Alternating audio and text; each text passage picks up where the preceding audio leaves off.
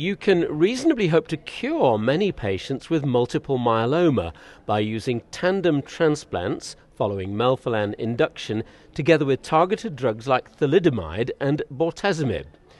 This is according to Bart Barlogie, who presented his latest data on total therapy, as it's called, at the European Congress on Hematologic Malignancies in Paris. After his talk, he gave me more.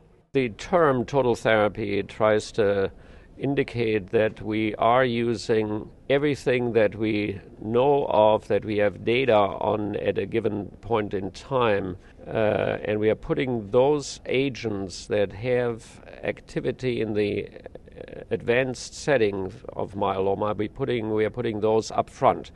So in Total Therapy 1, we applied 2 melphalan-based transplants following VAD induction and applied interferon maintenance. And now, after enrolling 231 patients beginning in 1989 with a median follow-up of some 12 to 13 years, there are approximately 20 plus patients in continuous complete remission beyond 10 years. And I consider those patients cured. Now that's because of the tandem auto transplants, is it? Since this was not a randomized trial, I cannot answer that question. But the notion is that with currently available and then available modalities, one actually can achieve durable complete remissions.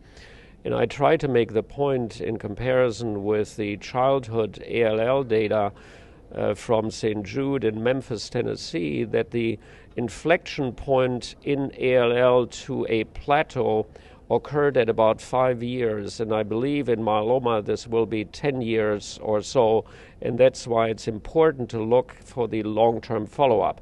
We then developed Total Therapy 2. We treated some 700 patients. The main question was thalidomide, yes or no in the 2 arms, but the study also introduced consolidation chemotherapy for 1 year following the tandem transplant. And with this program, we extended the median survival from about 6 years in Total Therapy 1 to 9 years with Total Therapy 2 on both arms. And I presented data here to show that for the first time there's a survival advantage among patients initially randomized to thalidomide who presented with cytogenetic abnormalities, and that pertains to a third of patients.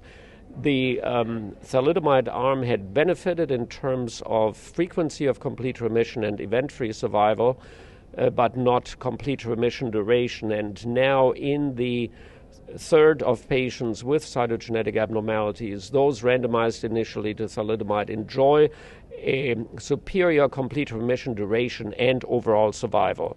And right up to date, though, you've taken this further. You've gone beyond the thalidomide. We have now, in Total Therapy 3, beginning in 2003, we added bortezomib to the whole gemisch, and we reduced the induction frequency in Total Therapy 2 from 4 to 2 cycles, also applied 2 consolidations rather than 4 cycles previously, and have now shown that there is a significant event-free survival benefit and complete remission duration benefit, so that at 4 years or so we see about 80 to 85% of patients event-free and alive.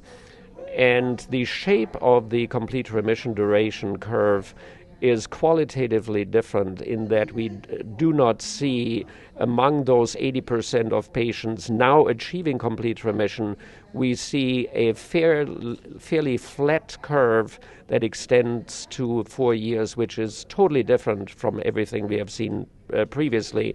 So my long-term prediction is, in the context of having done Total Therapy 1, 2, and 3, I would project that the frequency of patients remaining with complete remission at 10 years should be on the order of 50%.